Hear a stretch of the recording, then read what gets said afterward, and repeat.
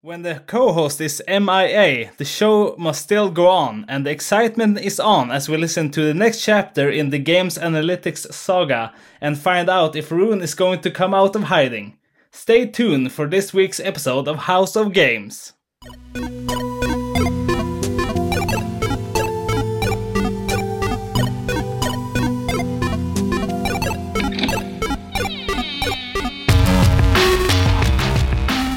Welcome to this week's episode of House of Games, and as you heard me say in the intro, Rune is missing somewhere. We don't know where, so we'll see if he'll show up or not, but exciting times. Anyhow, we have our guest for the second time, so Anthon, welcome so much to the show, and the plan today is to continue the sort of story or the in-depth dive into game analytics and looking a little bit more into the practicality and logistics of it, I assume.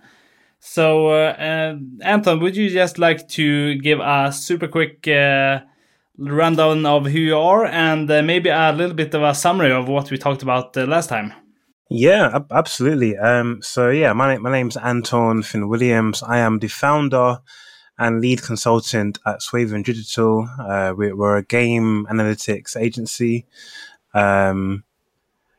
We basically specialize in helping game studios build better games by leveraging the data that they have at their disposal.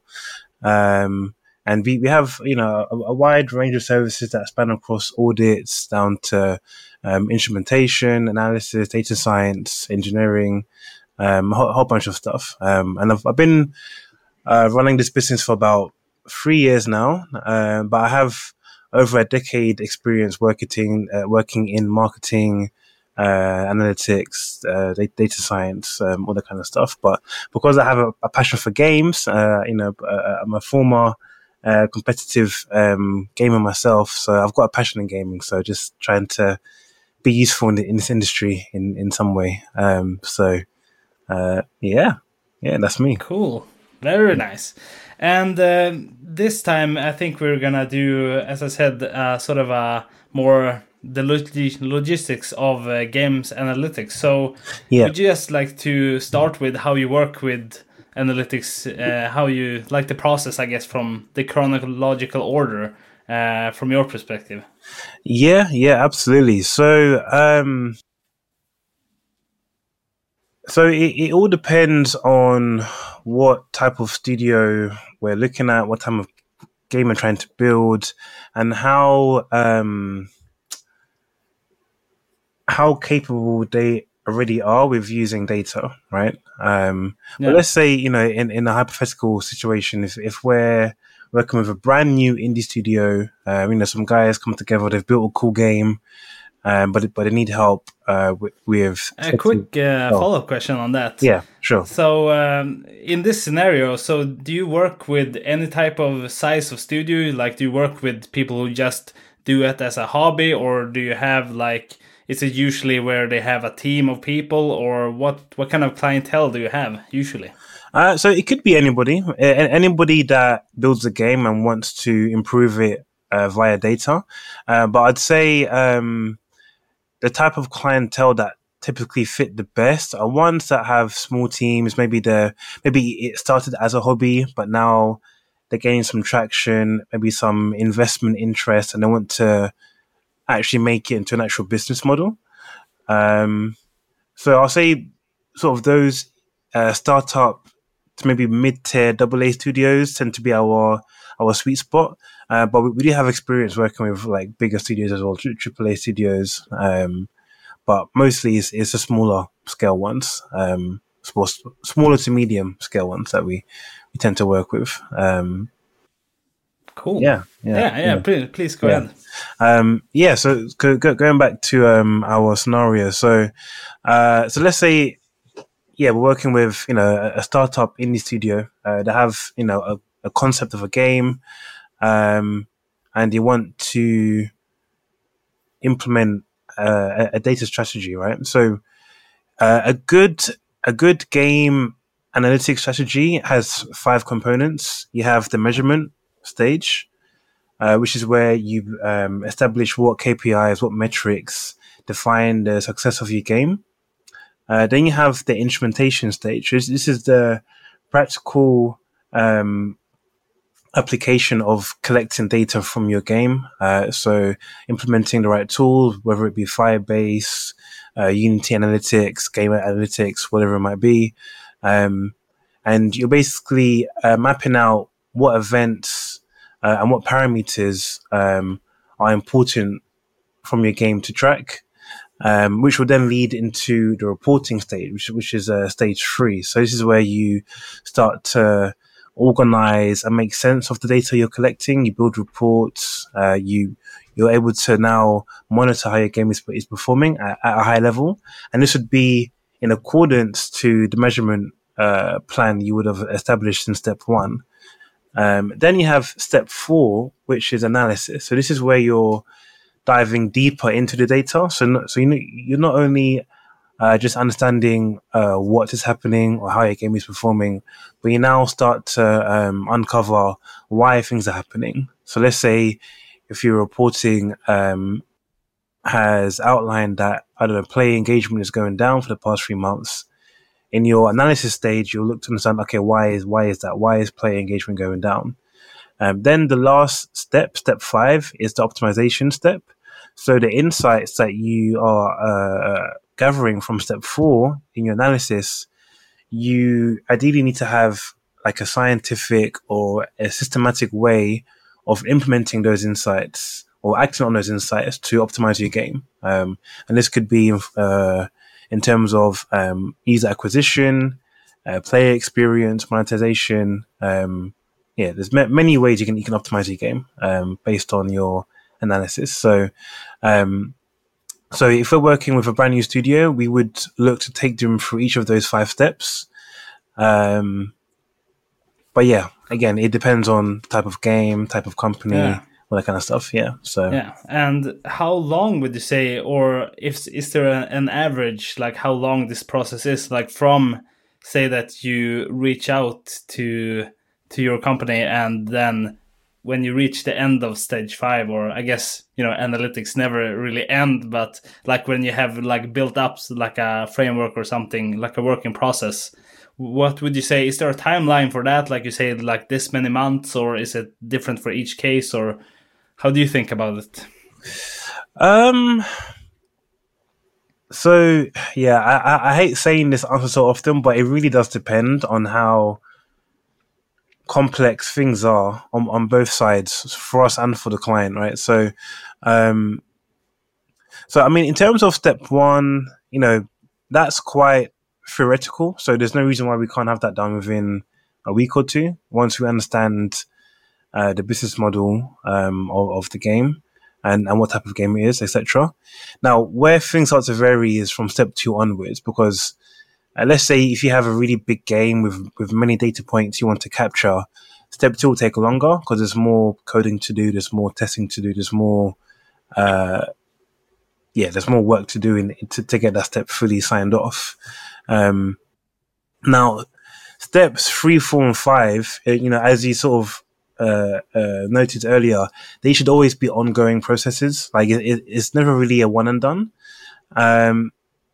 But let's say, if we're trying to get a studio to step 5 for the first time, I'd say within 6 months, depending on how much data they have, and how interested they are in the data. Definitely within 6 months, you should be able to start optimizing your game based off your data. I'd argue even sooner, but just to make sure you have enough data there and it's trustworthy, it's good quality. 6 months is roughly that ballpark. Yeah. And how much would you say that? So say that we have a process that takes about 6 months, somewhere there.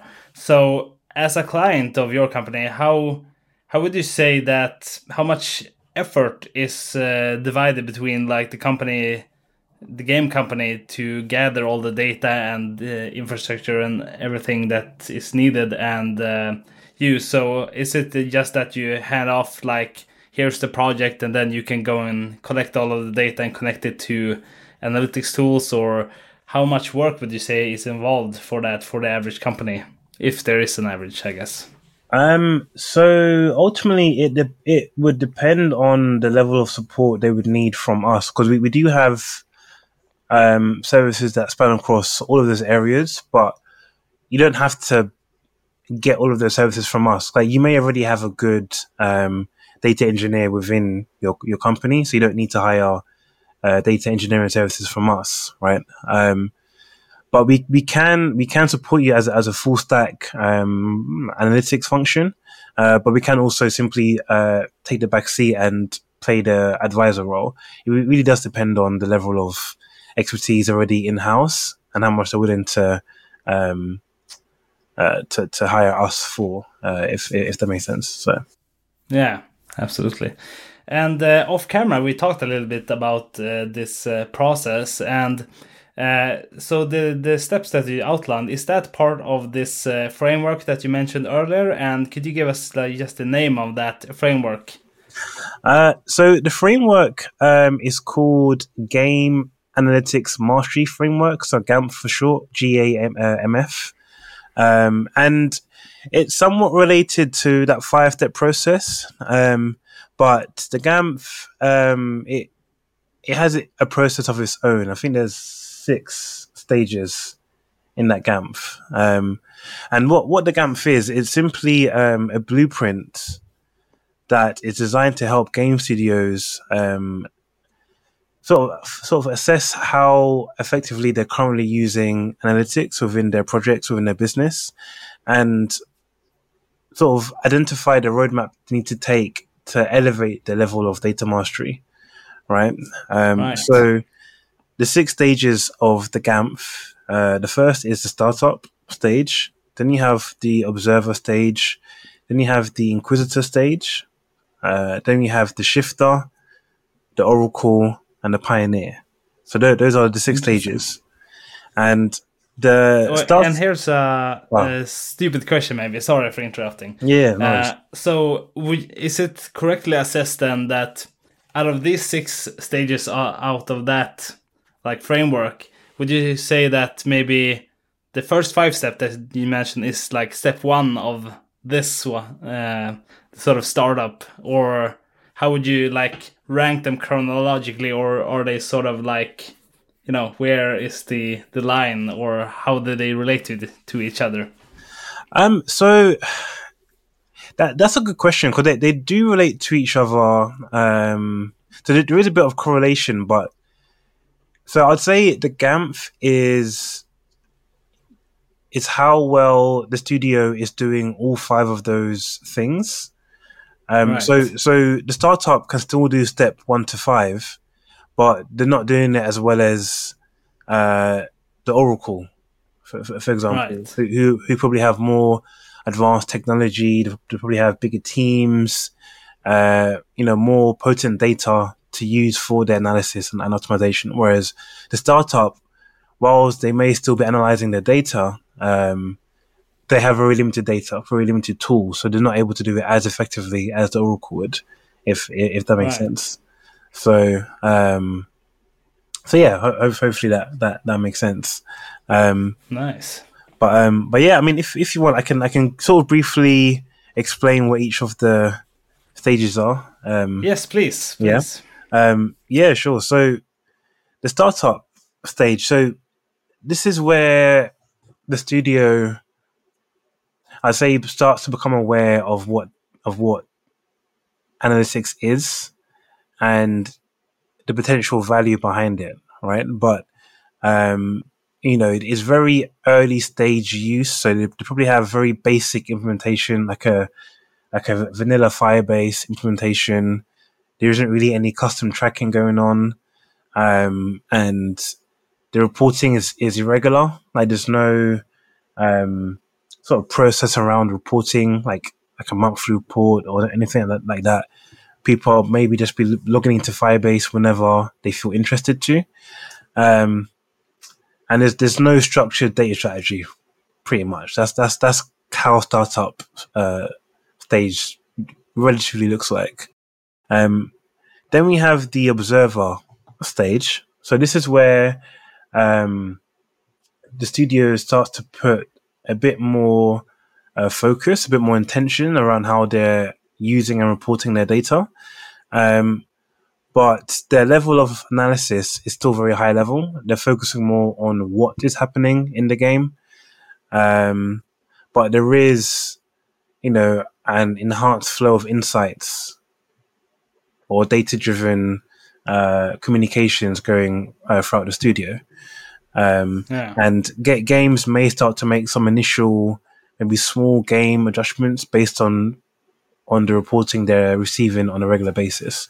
So that's the observer stage. Yeah, sure, go ahead. Yes. So I'm curious also about. So say that you have a company that is some sort of mid-sized company. Say it's 20 people, something like that, and it's mostly game developers. And they hire your company to start looking at analytics and all of that. And so would you say that you also help with like learning what questions to ask? Because in analytics, I feel like myself as a very much a rookie, like I would look at all of this data and maybe not know what is the signal to noise ratio, for example, what is interesting to look at, what will lead to success and so on. So is that something you help out with as well? Absolutely. So, so it's all about being data savvy, because you can have, the best data in the world, but if you don't know what questions to ask, if you don't know what nuggets to look for within that data, it's going to be useless, to be honest. So we definitely do help our clients with not only the technical part of being data driven, but also the theoretical part. So knowing what questions to ask and how to answer those questions and then act on those answers, if that makes sense. Yeah. So another question on that. So I guess the end result of all of this data is to make a better game. And so that's where you have the game developers. So what would you say is the person that you most preferably talk to? Do you have to have like a data scientist on staff, or do you also do a lot of work directly with game developers or game designers, for example? So really and truly, it could be any sort of game lead or game manager that is interested in the data. They don't have to be a data scientist or data professional themselves. But if they have the intention or the investment of, okay, I want to use data to improve my game, then we can work with them. So it could be product managers. It could even be the CEO of the company, or like a senior game developer. Job title doesn't really matter. It's more of the personal interest or desire to, become more data driven. Right. If that makes sense. Yeah. So yeah, it's more of a culture thing. If that makes sense. Yeah. So yeah. Sure. Absolutely. Yeah, cool. Yeah. So I'll go on to explain what the Inquisitor stage of the GAMP is. So this is the third stage. So this stage, basically, they do everything the observer is doing plus more. So now, they start to uncover why things are happening in the game. So they're more analysis focused. But, for them to be able to do this, they probably have a higher level of data experts within the company. They're able to utilize more sophisticated analysis techniques to uncover insights. And the game leads, the game designers, game managers, they're able to acquire even more useful insights from the data, because now they're getting answers to problems they may be having, and they're able to use those answers to make big game development decisions around player experience, player engagement,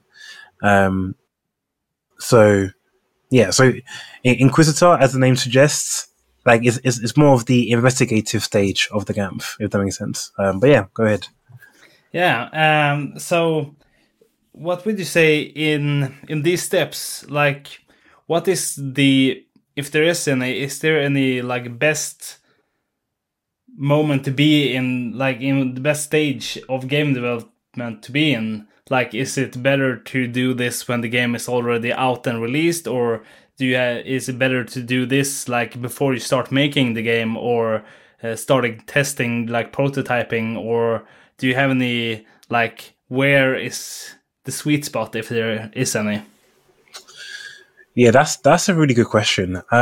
So it could apply to any stage of the game development cycle. I think we touched on that briefly in the last episode.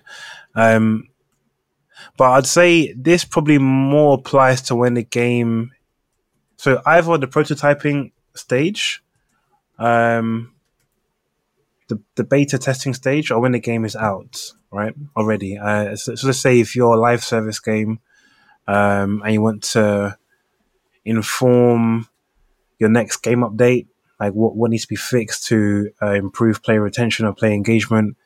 That's probably where this stage would be the most useful, but it can also be used to inform future game projects as well. So let's say if you're a single player game, and you want to learn what people enjoyed about your previous game, so you can apply those learnings to your next sequel. This can be applied as well. Yeah, hopefully that Interesting. answers your question. Yeah. Cool. Another question related to that. So, say that, for example, you have the scenario where you are going to make a sequel and you want to take all the feedback and the things you learned from the first game and then apply it to the second one.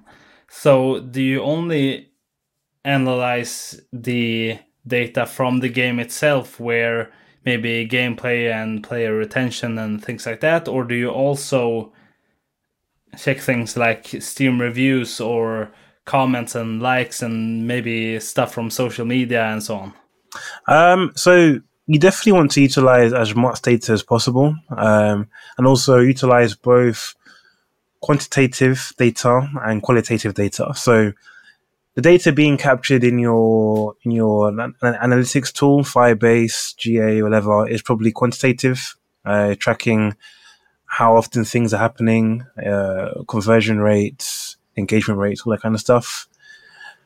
Now, the qualitative data, as you mentioned, would come from stuff like game reviews, social media, forum discussions, maybe even like YouTube videos, all that kind of stuff.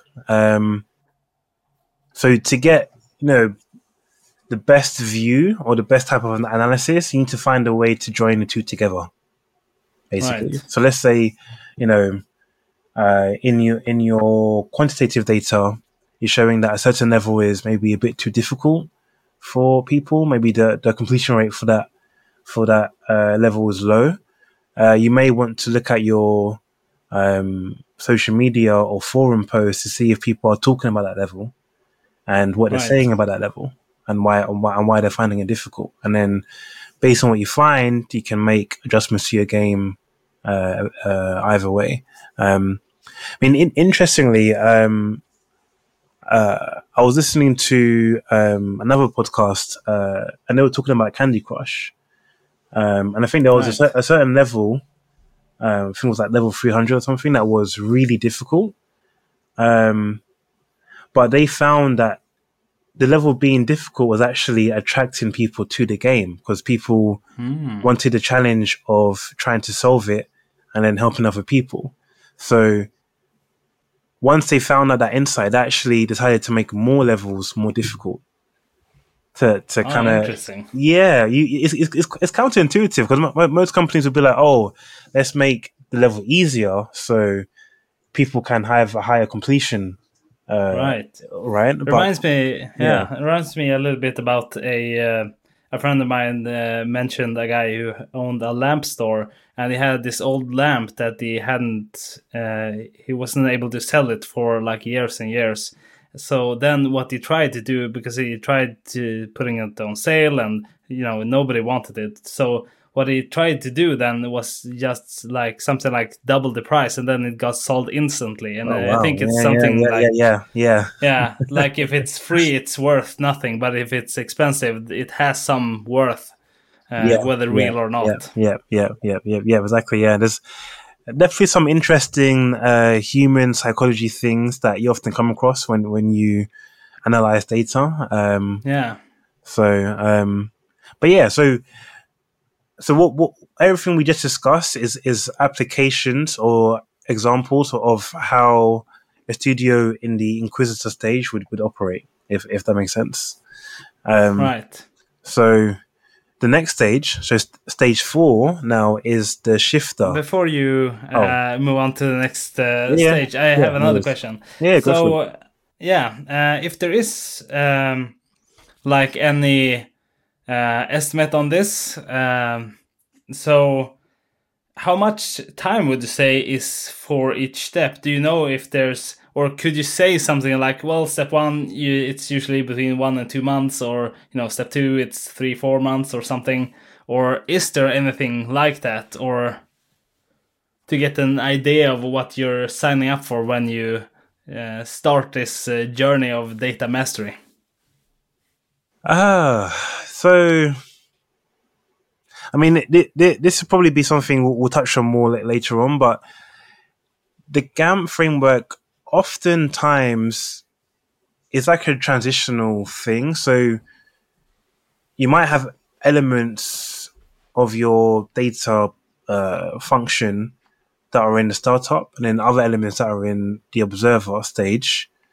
And then over time, as you become more sophisticated, you gradually become more of a observer, and then from that point, you sort of gradually become more of a inquisitor. So it's never like, month 1 you're this, month 2 you're that. It's a gradual sort of transitional kind of flowy kind of process thing. But if I had to put timescales on it, well, I'd put recommended timescales. So let's say if you're a brand new studio, I'd say, okay, maybe it can be startup stage for about 3 months, I'd say 1 to 3 months. But at that point, you should start looking to put more structure behind your data strategy. So I'd say maybe 3 to 6 months could then be observer. And then maybe 6 to 9 months, you can start to become an inquisitor. But then this is where, depending on what type of studio you are, you may be blocked for a while, because the shifter stage usually applies to studios that have become a bit bigger in size, because there's more data sources that they can leverage. So shifter is where you're not only focusing on the game data, but you're also focusing on your business data as well. So like your marketing data, your social media, your customer support data as well. And you're basically combining all of those data sources to get a 360 view of your player. So let's say, if you have a certain type of player that doesn't like a certain aspect of your game, you can sort of match that to the type of person they are based on their marketing preferences or the social media profiles or interests, that kind of stuff. And you start to build a business strategy or a game strategy based on that holistic view of the player, if that makes sense. So for an indie studio, it would be quite hard for them to get to that level because they're still quite small. They haven't got the tech or the data or the infrastructure to really leverage that 360 view of the player. So steps 4, 5, and 6, it ultimately just depends on the size of the studio and how much resources they have to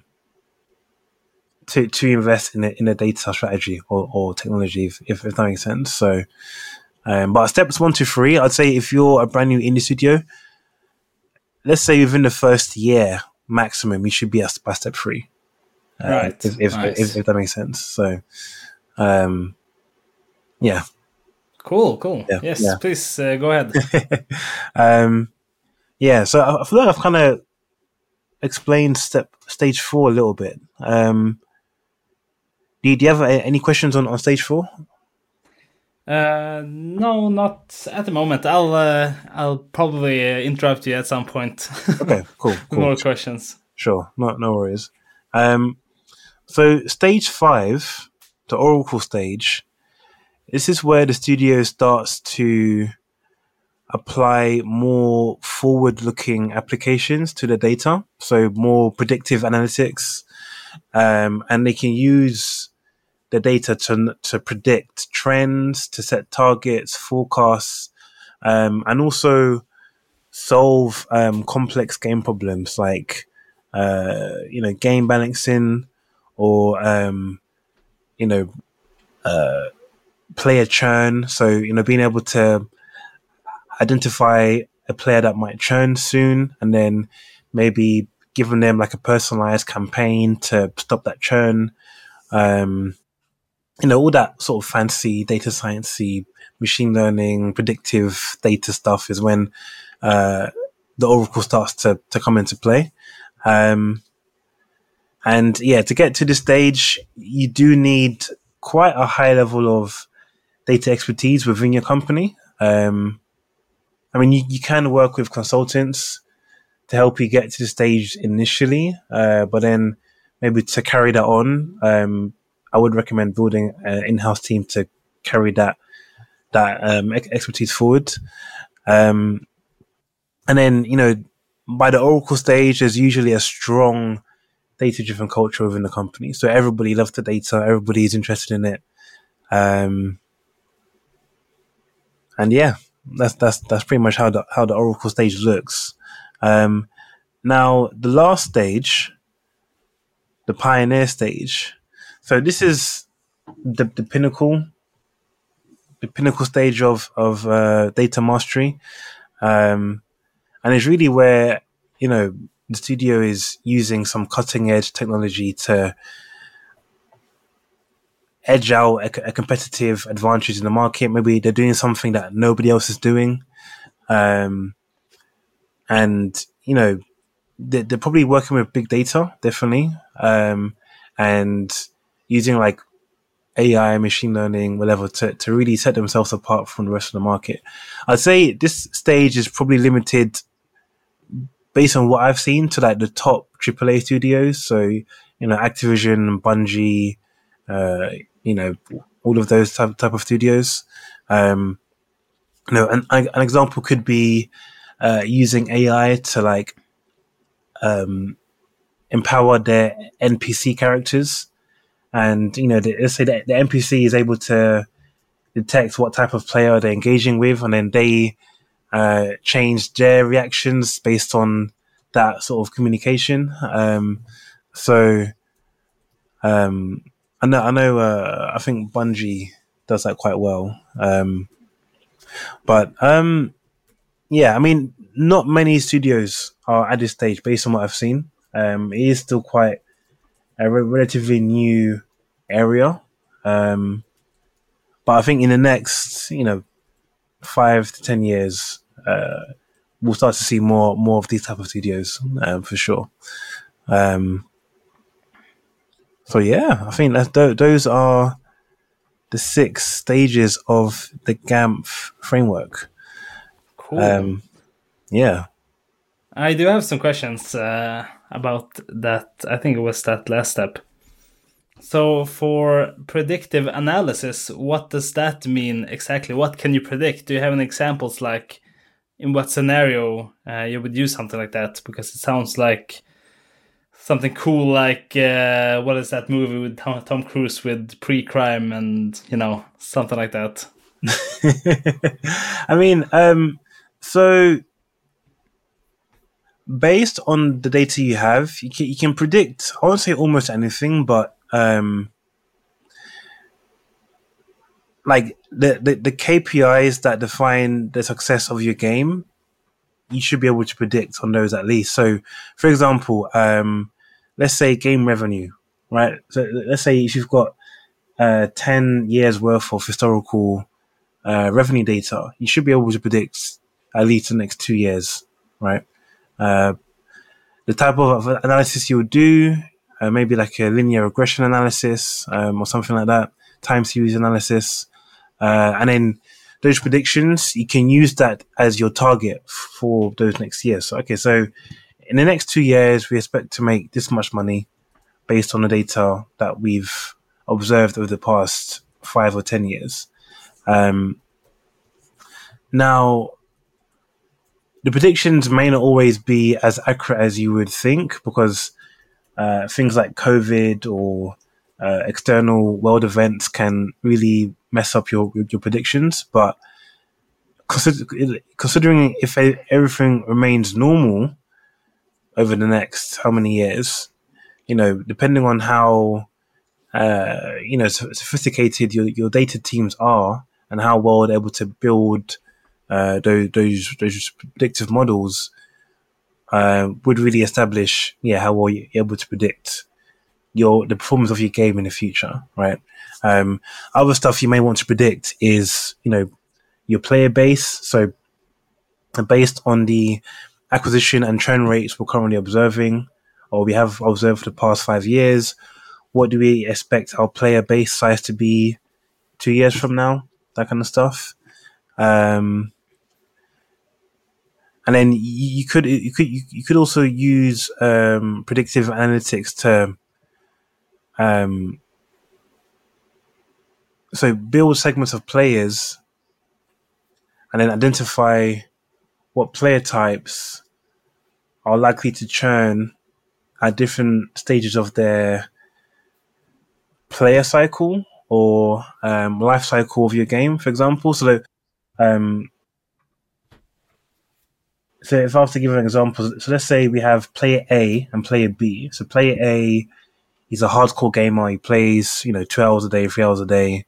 But maybe after 3 months, he might get bored of it, right? So let's say if we collect or we observe enough scenarios of those player A's, we can look at his parameters, like things that sort of describe him, and then build a lookalike audience. So when we come across other similar players to player A in the future, when it gets to that 3-month mark, maybe we give them an incentive to keep playing the game, so they don't also churn after 3 months, right?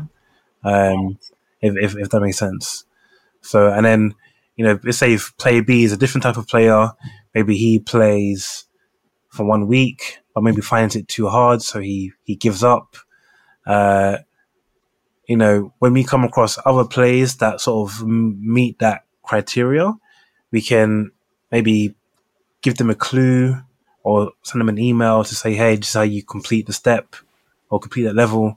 So they keep playing after 1 week. So that's sort of where you can apply predictive analytics to improve your actual game experience and game retention. Yeah,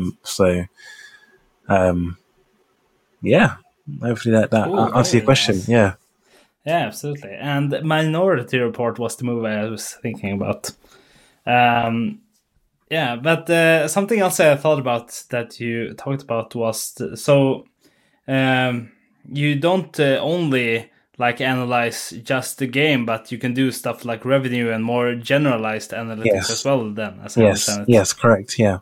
So you can apply predictive analytics to your business strategy reporting, but also to improving your game experience as well. So right. Yeah. So I don't remember if I asked this last time, but so a related point to that is, say that you have this game that you want to make and you have a couple of $1 million to make it, for example, and then you want to sort of calculate the man hours that it will take to make this game, and that will sort of give you a figure of how much the salary costs would be to make this game. Do you do stuff like that as well, or is that something completely separate? We could do. I mean, it's not a service that we can't really offer at the moment, because to be able to do that type of analysis, you would need access to internal data. Yeah. And let's say if you're a brand new studio and you've never built that type of game before, you wouldn't have the data to really inform that decision. But let's say if you're like Right. if you're like a AAA studio, Activision, you make COD every year, based on your previous titles how many man hours it took to develop that game, so you can kind of budget or plan based on the previous projects. So ultimately, it would depend. Yeah. It would depend. Yeah. Interesting. And I thought something about what you said talked a little bit about like player archetypes, if I Yeah. remember correctly. Yeah. So do you work anything with like rankings and matchmaking and stuff like that, where you have to sort of analyze your player base and sort of understand how these players match together and which player should play against how difficult opponent and how often and so on? I mean, yeah, that's definitely something we can help the studio sort of analyze and help balance. Ultimately, it will just come down to what type of data sources they have, what are they capturing about their players, how are they measuring the success of their matchmaking system, Yeah. and we can help them analyze and optimize accordingly for sure. Yeah. Cool. And there is a really good GDC talk I can recommend, by the way, about this very thing. I just listened to it as a rookie, so I don't know. I can't make any judgments if it's accurate or not. But there is a talk called "Skill Matchmaking and Ranking Systems Design," which is very good. I'll link it in the description. But a really good talk about this very thing that it reminded me a lot of. Yeah, I mean, I know skill based matchmaking is a hot topic amongst multiplayer games. A lot of people in the COD community hate the skill based matchmaking because, in every game you're playing someone that is as good as you, so you never really get a chance to relax and just enjoy the game. You're always having to sweat and try hard. Whereas in other games like Destiny, even though there's still skill-based matchmaking, it's not as obvious, I would say, as it is in COD. Definitely a hot topic for sure. Yeah, and it's interesting that it's very like Counter-Strike, for example, is very. It's not like it used to be, where you just join a server and then play some games and then you hop off and that's it. Yeah, that it's very much more tracked and guided more than it used to be. Yeah, absolutely. As a company, like if you listen to this and you feel, for example, that there's some stuff that would be really interesting to do, but maybe not all of it, do you have to go like all the way as a company, or is there some companies that prefer like just getting to the observer state and then we're happy with that, we have all that we need, for example? Yeah, I mean, absolutely. Not every company has to get to the pioneer stage. Ultimately, it just depends on the strategy of your game, of your business, right? And what you're actually physically capable of achieving at that time. As I sort of alluded to earlier, not every studio can get to pioneer or even the shifter stage, because their business model or the business size won't allow them to do that. So I'd say as long as you're sort of gaining the maximum value of your data, sort of in relation to where your business is at or where your studio is at that point in time, I'd say you're in a good place. So if you're, a mid-tier studio, maybe getting to the shifter stage is probably your pinnacle for the time being. Yeah. So yeah, there's nothing wrong with getting to step 4 or step 3 and being happy with that. So yeah.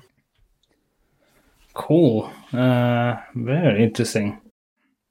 If we can dream a little bit about the future, so something that we usually talk about on this podcast is AI. So is that something that you're looking at, like from your perspective, that you could use, for example, an AI that would just go through all of the data that you have and then, come up with suggestions how to improve your game, or like they could look at comments and automatically suggest like this level is what people complains about the most, or something like that?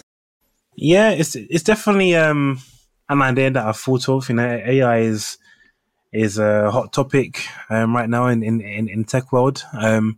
I'd say the only, I won't say challenge, but the important thing to do if you want to leverage AI is getting the AI to be able to access all the different data sources that it would need to, and also Right. then being able to identify what to look for. So basically, the question that it's trying to answer, and then being able to sort of synthesize all the different data sources, sort of map them all together, come up with a sensible insight, and then being able to feed that back to you in a way that makes sense, right? So I haven't seen any tool on the market that does that fully. Even though tools like Google Analytics, Firebase, they do have some form of a machine learning thing going on, but it's not to the depth that I think it could be. But I think in the next 5 to 10 years, you might see some tools that are able to do that. And yeah, I may or Cool. may not be working on one myself. Wink, wink. Oh, interesting. Very interesting. So let's Yeah. say we could dream a little bit that you have like 10 years to work on this and you have unlimited resources. Like what in the future, like the ultimate AI for game analytics, for example, what would that be? Like what functions would they have, or what uses could you have for that? Hi, this is Otto from the future at the editing stage. At this point in the episode, my video stopped recording, which means I will instead provide a voiceover that paraphrases something like what I said at the time. Apologies for the technical difficulties, and now back to the regularly scheduled program and our wonderful guest Anthon. So okay, so the AI is like an engine, right? So for the engine to work, it will need to ingest a bunch of stuff. So if it's able to, so let's say you give it access to all your data tools, right? So it has your login credentials, whatever, and is able to crawl or inspect or observe or pull the data from all those tools by itself, and then it's able to then through its engine analyze the data, put together a report, get some insights, and then on the outside of that is able to build a dashboard or build a PowerPoint presentation or an Excel sheet with the data nicely organized, and there's charts made and there's comments underneath that answers the questions that you told it to answer. I think that would be a good space or good solution for AI in the data world. So yeah, I think that's my vision for that. Yeah. So here would be my idea for the ultimate AI for game analytics. So imagine that you have an AI that gets all of the data from comments, from qualitative data, I guess, about what people think about your game, videos, comments, and so on, that say stuff like, this area doesn't work, or this game is difficult, or this is a bug in the game that makes it unenjoyable, something like that. And then on the other side, you would have the game look at the code, the repository for your game, and then based on those suggestions or what people think about the game, it would then merge that data and then make suggestions that here in this part of the code you can fix this bug that people are talking about, for example, to make it sort of helpful and allow you to build a better game from all the data automatically without having to do that manually. So that would be my idea for the ultimate AI companion to making games. Yeah, that's a really good idea as well, actually. Yeah. I'm gonna take some notes on that. Before we end the episode, is there anything else you would like to add, or anything that you would like our listeners to know? One more thing I want to add quickly is so if studios want to sort of analyze or assess where they are on the GAMF, there is an article on my website that explains this topic more in depth. But basically, there's 10 dimensions that basically determine your data mastery level, and depending on how well your company or your studio is positioned in each of those 10 dimensions will determine where you are on the GAMF. So those 10 dimensions is purpose. So what is the purpose of your analytics function? Stakeholders. So who is the main audience? Who's the people that look at the data the most? Impact. So what extent does your data-driven initiatives drive in game design, game development, all that kind of stuff? Expertise. So what capabilities does your team have in being able to use and leverage data? Priorities. What type of task do they focus on the most? Then we have 6. What is the end result of those data people's work? Measurement, which is basically how sophisticated are the KPIs that you use in your measurement plan, basically. Then you have techniques. What analysis techniques are you able to leverage? So it kind of links to expertise in a way. Then you have data sources, which is number 9. What type of data sources does your studio have access to?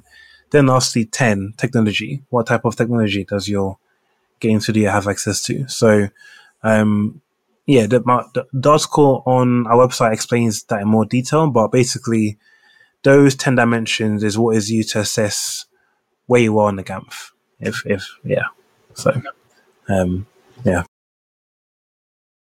So we did do a webinar recently last week. It went well.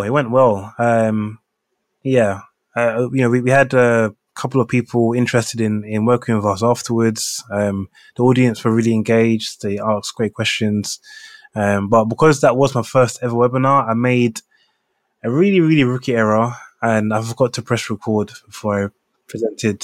So, but I will record another video on that same topic. I still have the content that I presented, so I'm gonna make a YouTube channel. I'll upload that video and then probably record other videos that our audience would be interested in. So I'm definitely gonna get like a YouTube video strategy going on. I am also looking to speak at some events in the future. I've applied to some conferences, but I'm waiting to hear back from them. But in the meantime, we are very active on LinkedIn. We post daily on LinkedIn. And yeah, just gonna continue writing blogs as well. Just doing as much as I can to get our name out there. So, yeah. Lastly, where can our viewers connect with you and learn more about your company and what you do? So, we do have a website. So it's swayvendigital.com. So that's SWAYVENDIGITAL.com. gital.com. We are also on LinkedIn as well, Swaven Digital on LinkedIn, or you can follow me on LinkedIn, Anthon Fynn-Williams. And yeah, we will have a YouTube channel shortly as well. So if you're listening in the future, hopefully the link is in the podcast description by then. But yeah, that's our platform. So that's where you can find us. Yeah. That's all for this episode. I really hope you enjoyed it as much as I did in making it. As usual, you can find all the relevant links to things we talked about or mentioned in the description below. Please leave a comment or send in a voicemail if you have opinions, questions, or anything else that you would like us to know. Thanks again to Anthon and Swaven Digital for taking the time to be on our show and sharing their wealth of knowledge, and thank you for listening. See you next Wednesday!